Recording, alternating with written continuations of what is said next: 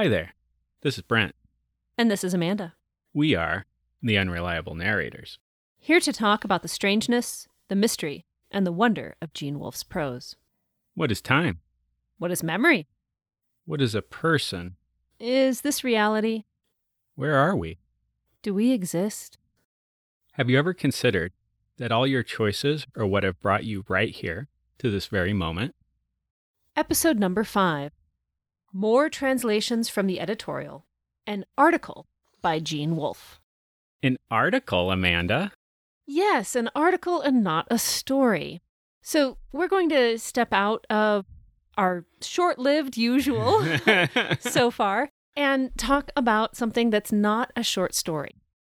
It's an article published in a fanzine called Alien Critic, issue number 9, and it's a description of how an editor for a magazine handles their interactions with writers. So this is Gene Wolfe addressing what might be writer questions about what it's like to be on the other end of the editorial process. So instead of receiving comments from the editor, why the editor might make those comments and what might be behind them. Okay. And it starts out, the very first paragraph is, I enjoyed Marion Bradley's, quote, translations from the editorial in the Alien Critic number 6 and felt the readers might like to hear from the other end, so to speak, of the editorial desk. The next grade, or perhaps 2 or 3 grades up in magazines. So we're already into something referential and interesting here, and that is that Gene Wolfe wrote this article in response to an article written by Marion Zimmer Bradley 3 issues ago in the Alien Critic fanzine. Wow. Riveting meowing from 30 to 40 years ago. Well, it does seem a little meowy, as you might say, in that he is saying that he's 2 or 3 grades up in magazines. And we can get into what kind of magazine he's in a minute. But Marion Zimmer Bradley opens her article from Alien Critic 6 about how she's been earning her living for 20 years as a professional freelance writer. And she has always wondered what it would be like on the other side of the desk. And she had told herself, she says, that if she were an editor, she would always level with her writers. She would never use weasel words, and she would faithfully read the entire slush pile, try hard to discover new writers instead of going all out for big names, and make her editorial reports promptly and send out all checks by return mail. Well, she says, she recently survived an 11-month stretch as features editor for a magazine which shall be nameless. And since I understand that almost all freelance writers daydream of someday being on the other side of the desk, here is a brief rundown of her safari through slush pile country. She goes on to describe that she worked for a very basic magazine. She was working for an old-time publisher, one of those chaps who brags that he used to edit a string of 24 pulps. Oh. Yes. She also says he used to pay his editors $15 a week and has never believed that brains come any higher than that. Ooh. He still brags that he can get by with paying the lowest rates in the business, and as a result, the manuscript mailing is all slush pile. Oh, boy. So she talks about how painful it is as an editor for such a low-paid publication to put together anything worth reading.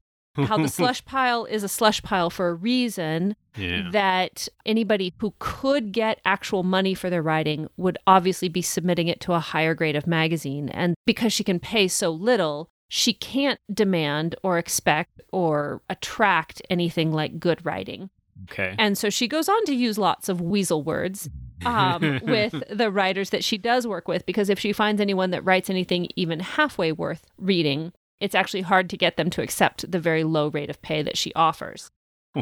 So then she gives a series of quotes from her editorial stockpile, the default phrases she uses, and then explains what they're actually saying. Okay. There are quite a few examples. You pick a few that are your favorite, maybe? Well, quote, I have taken the liberty of rearranging and editing your material slightly, end quote. The translation is, I had to rewrite the damn thing from end to end. If you look at your manuscript and see what I did with it, you might learn something. And next time, your pride and my sweat can both be spared. All our material is staff written, and we are not considering outside contributions at this time. We don't buy hard porno. We don't buy kiddie stories. We don't buy material handwritten in pink magic marker. We don't buy the work of illiterate amateurs who don't know their trade, and I'm too busy and you're too hopeless for me to educate you. Get lost. Oh, wow. So she's a little bit salty, but she seems to have come by that saltiness at least somewhat honestly, because she worked for someone who wouldn't shell out a penny for anything. And if she couldn't find anything even halfway publishable that could be turned into something actually publishable through editorial work, she had to write enough to fill the pages. So as an editor, she'd be sometimes called upon to produce a 9,000-word article in an afternoon. Oh, man. Complete with illustrations, because the publisher wouldn't pay for illustrations. It's horrible. It does sound horrible. It sounds like a horrible way to make a not living. Well, you said she was working for a man who bragged that 24 pulps was his? Yes. That's crazy. And I think it goes to show why those were called pulps. And most of those magazines are probably not around anymore. Right, because they were trying to make a quick buck or keep someone's head above water. And they just put through an enormous amount of printed matter, whether it qualified as a story or not. Wow. And just the pressure of production is the thing that came through in her letter for me, that there's just this enormous weight of you have to produce things. And incidentally, it seems to connect pretty strongly to the modern era. I was going to say, the content treadmill treadmill is what we're talking about here. Not anything new? Yeah. But there are plenty of people on the content treadmill that are hoping to maybe make $15 a week in Google ads from it. Yeah, true. Yeah. If anything, I think that the rate of pay has possibly gotten worse. Yeah, so she's lamenting all these difficulties. She's talking about how bad digging through the slush pile is. She complains about people not being able to spell, that they need to find, they need to learn the basics before they try to submit things, that payment is not up to her as an editor. She'd like to be able to pay money, because if she could pay money, she could actually attract agented work that would be probably worth something. That she would have been delighted to work with agents, that as an editor, she contacted agents, but they wouldn't send their clients' work to her because they knew how poorly her publication paid. Yeah. Yeah. So then that brings us to Gene Wolfe's article, which is in response to hers, and it explains his, what initially sounded catty, but now just sounds realistic, the next grade or perhaps 2 or 3 grades up in magazines. So, of course, every reader of Wolfe knows that he was a senior editor of some trade publication. Is that correct? That is correct. However, it's not true. Oh, tell me more. So it's often repeated that he was the senior editor of Plant Engineering, which was a industrial magazine so it's like robotics, conveyor belts. Pringles making machines? No. Well, yes, essentially, Pringles making machines, but things too where it's like different types of oils, like paints you would put on these types of machines. Sounds fascinating. It does, doesn't it? So he started working there in 1972, and according to him, he quit in 1984. However, the Plant Engineering website, at least the time of this recording, they have an obituary for Gene Wolfe there because he was a longtime senior editor. They say that he worked until 1986. So he was a senior editor with a staff. There were multiple other senior editors, and so he wasn't the head of the magazine, but it's one thing that he addressed because apparently somebody put it into print one time that he was the senior editor of the magazine, and essentially like he was the one in charge, but he was like, no, I wasn't. I've tried to correct that, but once something's in print, it's in print. Right. So just to clarify, it's a large enough publication that it had multiple senior editors of different departments? Yes. Right. Okay. Well, so he goes on in his article to talk about what it's like to be a senior editor in a magazine. And He says that at the time of this article, he'd been there for about a year. And it's one of the top business publications in the country. So, yeah, 2 or 3 grades above. He's really, not from a literary standpoint, but from a monetary and prestige within its own genre or its own niche. He's underselling it by saying 2 or 3 grades above. He says that the money is good. And this is very distinct from Marion Zimmer Bradley's description. Substantially better than I was making as a mechanical engineer. The expense account ceiling is $400 a month. If you run over that, you're expected to fly lower until you have made up the difference. So plenty of money available, it sounds like, and some flexibility in how you manage that. So not a rigid or tightly controlled situation. Well, makes me wonder how much they were paying him as a process engineer too. Right. Well, I have a hard time imagining someone in any kind of publication environment making more than an engineer, but maybe that's because my perspective is skewed by, well, software engineering and the depths to which, literary fiction and genre fiction have sunk with modern publication rates. Yeah. And with academia too.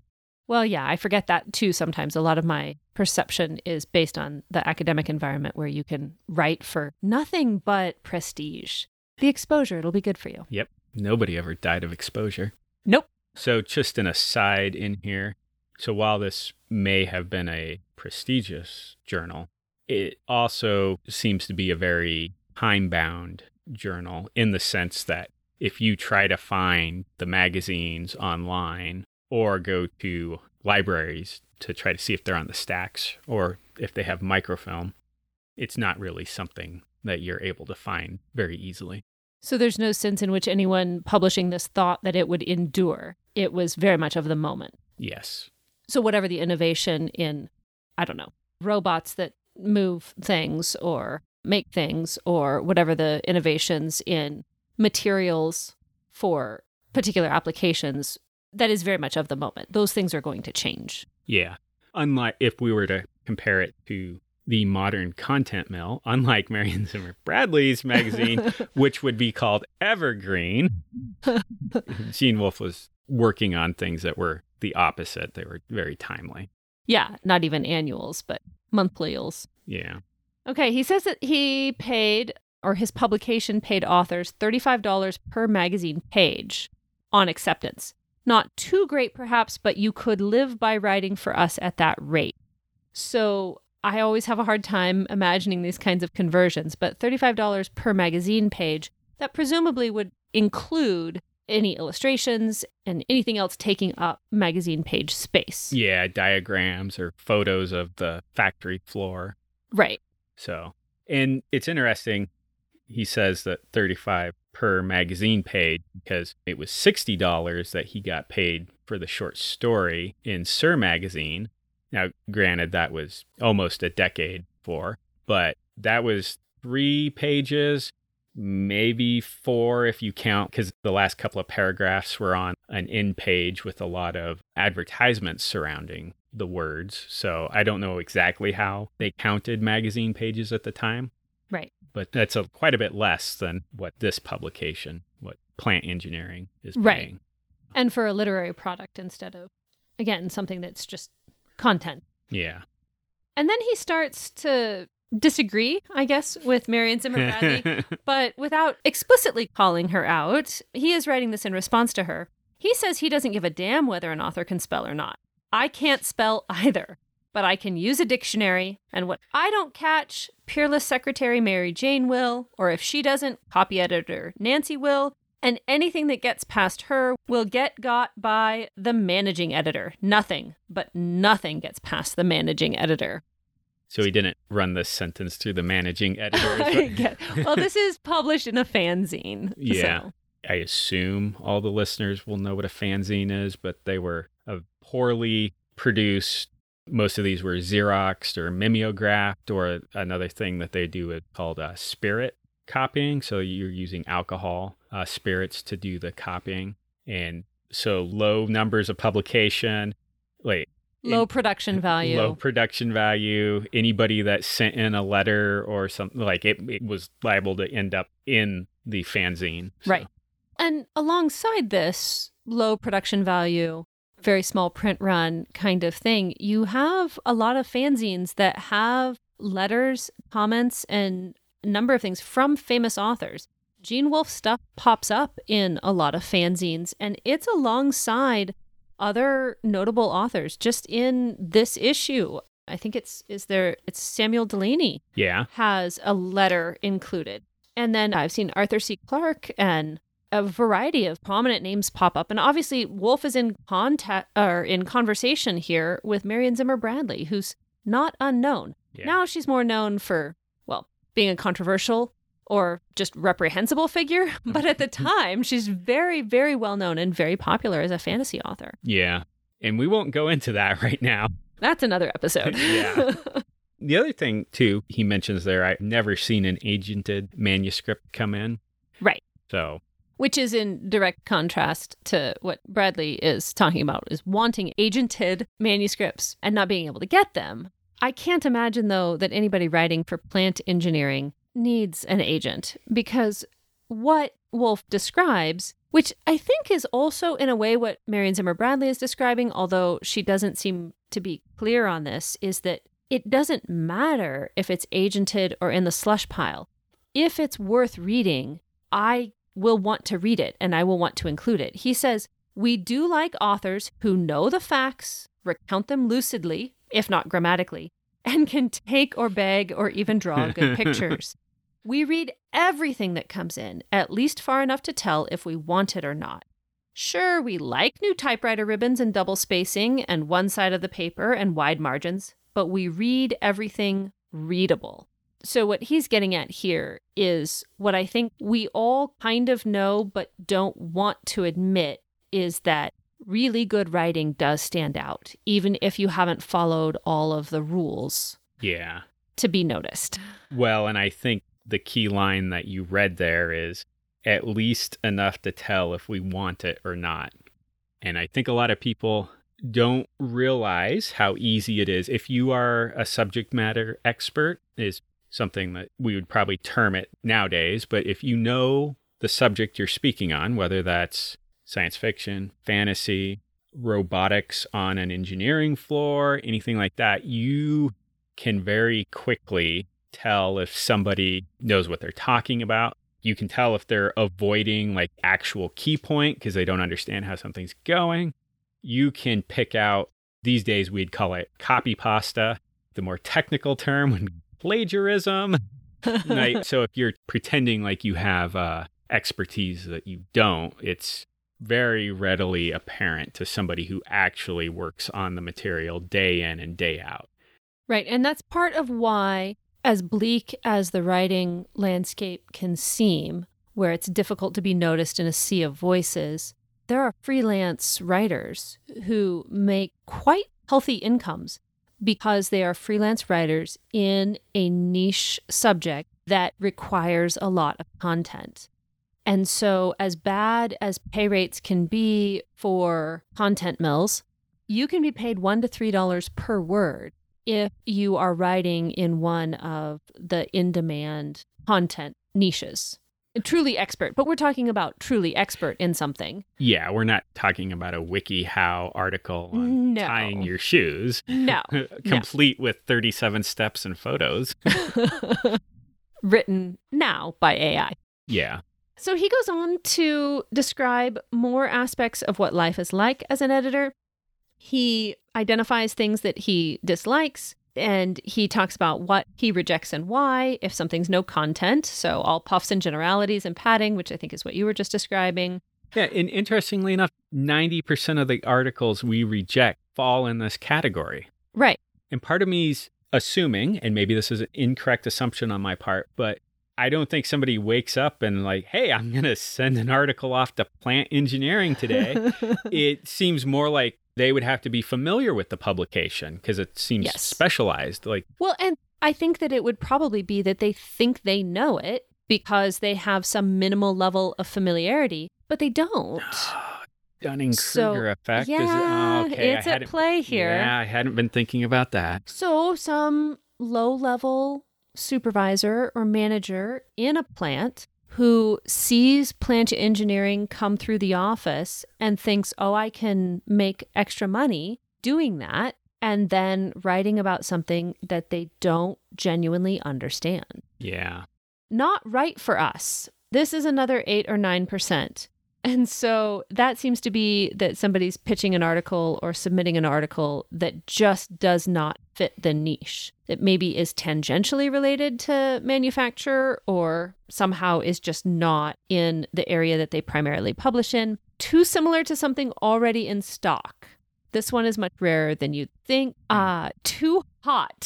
Somebody would take us to court and we might lose. Knife your enemies somewhere else, which is hilarious to think about plant engineering having a knife fight, metaphorical or not. Mm-hmm. And yet he put it in there because even though what did he say? He's been there about a year? Yes. So already he's had articles come across his desk that are too hot, which he leaves it just vague enough that I'm imagining all sorts of nonsense, but I'm guessing this is probably more in the area of intellectual property violations and not respecting current patents. I thought about that. The thing I thought more about was criticism of something a manufacturer or production company is doing. Yes. So somebody being critical of someone's process or someone's product. Okay, that makes more sense. I hadn't thought about it from that angle. Yeah. Well, and it's right here that we see what you were talking about earlier, sort of the misrepresentation of him as the senior editor. Here he says, editors such as I, there are currently 8. So at Plant Engineering, he was one of 8. Must write 3 pieces a year. We must or write ourselves 3 more a month. And I think he means, buy. Yeah. I think that's the low production value we were talking about. On these, we buy if we can, write if we must. As well as I can remember, I've written 5 of these. So he's required to produce 3 per year, and he's written an additional 5 articles to fill in what he couldn't obtain enough of himself, which is what Marion Zimmer Bradley's talking about at her publication, that if she doesn't get enough stuff to fill the magazine, that she's going to have to produce a 9,000-word article in an afternoon in order to fill space. Okay, that makes sense. Of course, he's getting more than an afternoon to do it. Yes, his production schedule seems to be much more reasonable. He says that they're short on desks and that he splits an office with someone else. He enjoys working from home 1 week out of 2, and it's nice to work in his pajamas. So even then, we're having office space shortages. Yeah. I like how it says, the desk shortage will be over, air quote, soon. Yes. Well, I like that work from home or flexible work was a thing that he was interested in. So then he goes on to talk about the translations from the editorial, where he gives the little phrases that he uses and then what they secretly mean. Did any of these jump out at you? Yes. The first one here, it has suddenly struck me that, and then the translation, I need a certain type of article and that I may be able to talk you into actually writing it. And from you, it might be good. That's an interesting thing there because he could be rejecting an article, but he's trying to reword the rejection. So it's like, okay, I don't want this, but if you could write me this, we'd actually pay you for it. Right. Where he's identifying someone capable of writing and then trying to feed them the topic that he will actually have space for. Yeah. And actually, the second one, too, struck me as funny, where this is to confirm our interest and basically like, hey, we're actually going to need content. Like, right. We wanted this and you haven't delivered it yet. You pitched something, now put it together. Yeah. So, and those are those type of comments. The number of emails that I get in my inbox, like, this is to confirm our interest. And I kind of had to chuckle on that because it still happens today. Right. There's this communication. Hey, get it to me. Yeah. One of the ones I liked, unfortunately, our editorial board feels, and then the translation is, I hated it. Yep. So there's our policy demands exclusive submission. That one's kind of funny because even within the year that he was there, he's had people that submitted an article and then Plant Engineering purchased it. It came out in a competitor's magazine before plant engineering got it out. So his translation, it's really embarrassing when the article we bought from you turns up in a competitor's magazine a month before we're ready to run it. And that one is still relevant today. Like anytime you're submitting, whether it exclusive rights, you have to let us know right away if somebody else, like right away in the submission process, even if somebody else has it, or they don't even want you to submit it multiple places at once. Yeah. Yeah. So any writers that are out there, read before you. Yes. Well, and that question or that translation ties into another one. Your article will definitely appear. And then the translation is, if we buy it, we print it, but not next week. We try to have an inventory. And if we print your article right away, somebody else's gets stale. And so that idea that the writer might be impatient to see it appear, but they have to understand that you don't produce the content the night before you run it. Yeah. You have it in the hopper and it's ready to go in later. Well, and the interesting thing there too is the content has already been paid for. Yes. And they're asking, why haven't they seen it in the magazine yet? It's like, you got paid. Yeah, you were paid for your work. Stop being impatient to see it appear, which is kind of hilarious when I think about it in terms of plant engineering, but understandable when I think about it in terms of, if I've sold a story, I definitely would want to, I would be very impatient to see it in print, because selling it would be almost, okay, not actually, but almost beside the point, because I want to see it in print. I want to have that confirmation that my work is worth something. Yeah. And I think that would be true for a writer of a technical topic as much as for, well, maybe not as much as, but as it is for. Yeah, it's at least a component there that goes into the writing of it. So yeah, the love of the thing itself and not just the love of the money. Yeah. One of these here that calls out in an oddly specific translation, haven't we seen this before in print? That one's special. That one is. The managing editor wrote this in 1962. Oddly specific year for him. Never submit here again. Right. So somebody plagiarizing that same magazine's content. Uh-huh. Which it must have happened. Yeah, it must have happened. But then part of me is like, wow, that's really dumb. But then the other part of me goes back to what he said at the beginning, where you can make good money on the side. So if somebody's being lazy and they're not as ethical, they could be, I could imagine scenarios where they would be going back through old issues and even from other similar types of trade magazines and kind of lightly reworking to update it and then submit it under their own name. Right. And imagine as an editor trying to catch these things in a time before searchable files. Yeah, I can't. I'm not even really sure how. Well, it would have to be institutional memory. Yeah. You just have to have people who know. Yeah, you'd have to have an encyclopedia brain that just remembered all this. Well, and if it was still the managing editor, then they would know. I like lacks organization. What the hell is it about? You keep jumping around. Well, the article ends quite suddenly. He has a quote, "It seems to me there is too much in your outline for a single article," and then translates it, "I need a series. How would you like $105 every 6 weeks for a year?" Which does sound like a pretty good offer, even today. Yeah. And then the fanzine editor has inserted at the end, "Yes, it does end abruptly, but that's all he wrote." Yeah. So Gene Wolfe gave his translations from the editorial. He did not write a conclusion. He just stopped, and Alien Critic printed it. And apparently he didn't even sign his name at the end. Oh, my goodness. It has his name at the beginning. Right. But he didn't sign off Gene Wolfe. It just ends, apparently. Yes, it ends, and there we are in the world of articles by famous speculative fiction authors, Marion Zimmer Bradley and Gene Wolfe, about what it's like to be a magazine editor. Yeah, and I would just remind people that are listening that these articles are very old. These do not necessarily reflect the publishing industry as it exists today. So, yes, but it is interesting how, while the publishing industry has probably changed in some pretty dramatic ways, I'm not in it, so I can't tell how. I'm sure someone with experience could talk more about those changes. the concerns of writers seem to be pretty similar. How can I know how to succeed at this? And Marion Zimmer Bradley's article begins to hint at this, which is you have to be a good writer. You just have to be a good writer. And then you have to keep submitting to a variety of places. And you, of course, you'll try to submit to the best possible places that will take your stuff. But if you start at the bottom, they're far more likely to take it if it's worth reading.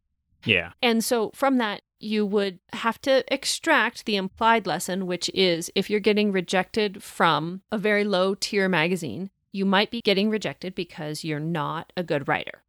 You might also be getting rejected because you're submitting it to a magazine that's just not the right place for it, or because they happen to have something very similar, which Gene Wolfe calls out as being not a very frequent thing, but it is a thing that happens. Yeah.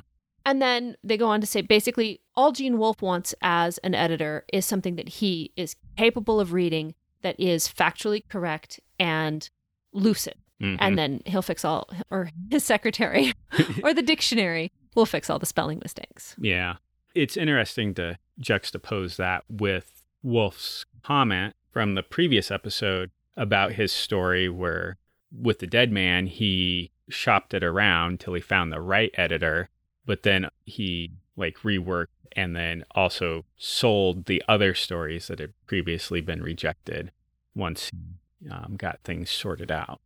Right. So that there's a combination of, you need your break, but you also need to learn how to operate within the publishing ecosystem. Yeah. And I think a lot of people that want to be in the arts, it seems to me like they want to be known as, insert whatever. I want to be known as a fantasy author. I want to be known as a famous YouTuber. I want to be known as, a painter or... Yeah, painter, somebody from TV. They more want their name on either a book or a movie or whatever than they actually want to do all the hidden work that's required for you to gain the skills so you can actually craft something. And I think that's kind of a bulk of the advice there is that you need to do the hard work. And there's no easy trick for your paper to float to the top of the slush pile. No one simple trick. No Editors hate him. Exactly. Honestly, if there was a simple trick, I think Marion Zimmer Bradley and Gene Wolfe would be tickled to death because then they wouldn't have all the junk in the slush pile. Right. So. And anything that comes across as a trick or as a technique or this will make your chances better is at best some approximation of you have become a good artist, a good writer, a good actor. There's no trick to breaking through other than being good. And anything that seems like a trick exists to the degree that it actually is you becoming, or it's approximating you becoming good at your art. Yeah. So now is the time for me to start recognizing why I haven't published a story yet. Because you just got to put more work in. Yeah.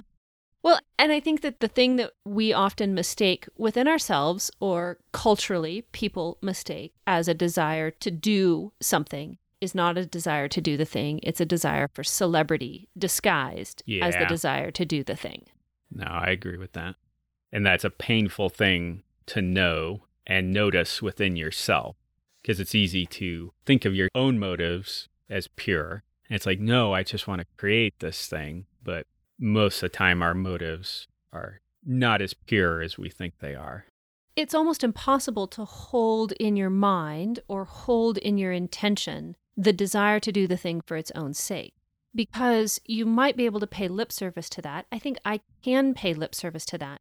But it's almost instantaneous that I will say, it's worth doing whether I ever sell a story or not, but I want to sell a story. Yeah. It's worth doing whether this book ever gets published or not, but I'm not going to feel justified in having spent a year on that novel if nothing, as in money and recognition, ever comes from it.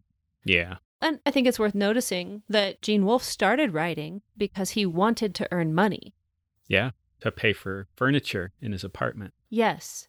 And he almost immediately became addicted to writing as a hobby and found it fulfilling, even though it was a solid decade before he sold a story. Wow. They say the 10,000 hours or 10 years. But there it is, literally illustrated. Yeah. Did you have anything else you wanted to discuss about this letter?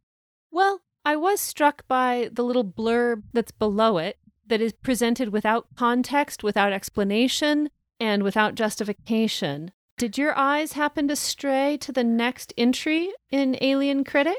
It did. Did you have any thoughts on this brochure from the Journal of Psychohistory?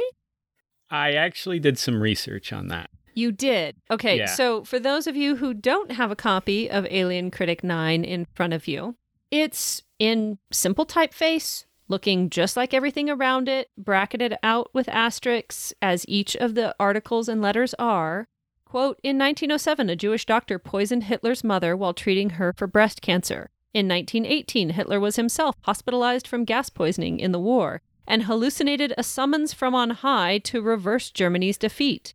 In 1941, Hitler personally ordered removal of, quote, the Jewish cancer, end quote, from the breast of Germany through the use of poison gas. 6 million Jews died as a result. I'm sorry, but what the hell is this? I had the same reaction because I thought this was some sort of bad off-color humor attempt at... I mean, I've heard some terrible jokes, but I didn't know what to make of it. It seemed dropped in out of nowhere for no reason, and for no reason that I could imagine. Yeah, same here. I thought it was a bad Jewish joke. Right. And it doesn't help.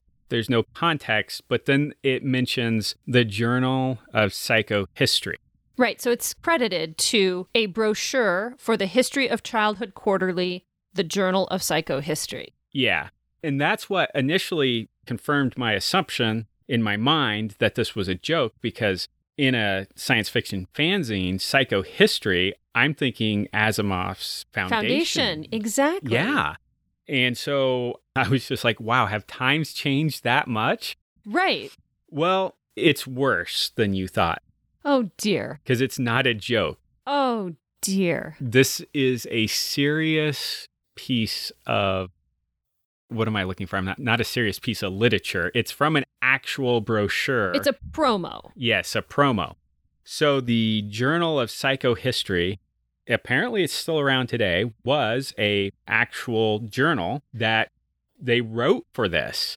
Okay. So I went back and found some commentary from the time, and several people are like, yeah, this is real, but it's so ridiculous. It's become a self-parody. So somebody wrote this as an actual analysis of history, like trying to understand why Hitler did what Hitler did. Yeah, so it's like looking at Hitler's childhood and everybody, like any famous person's childhood. So there's a number of these. There's ones where they did Jesus, they did Gandhi. As one does. Yeah, the various kings and queens of Europe, and then some of the presidents. But they're tying together different themes, and it almost has like a literary type approach where it's like, oh, this happened and this happened. So there's this thematic element in the childhood, therefore this adult behavior or dramatic historical event, the trauma of the 20th century or whenever, is what happened. Yeah. And so a lot of the subpoints, so they're very obsessed with childhood abuse. Okay. They are very obsessed with toilet training. Well, that does sound like the 20th century. Yeah. There's a section about how changes in swaddling of infants brought about behavioral changes in human populations afterwards. And there's also a section about how, the teaching around the mothers changed things. But then there's also a section on Great Britain, and that's called A Baby in Every Latrine. Oh, my goodness. And so all of this is from this brochure. You're supposed to read it straight. It's not a joke. These people The brochure was put out seriously, but it sounds like self-parody. Yeah. And it's very strange. Like, if you want to read some strange stuff, go find the journal. Well, I don't know if I want to do that because all it makes me want to do is write a short story about something that happened in my childhood, which, to be fair, sometimes is a little bit of a Flannery O'Connor short story. And then hypothesize what absurd historical event I might instigate based on this childhood trauma. It sounds like you could start a whole new subgenre of SF and fantasy where it could be speculative fiction in predictive psychohistory. Uh-huh. I think this might be my great breakthrough. It might be. Only if I include a crocodile. Crocodiles are a must. All right, and with that, as Gene Wolfe says, people don't want other people to be people.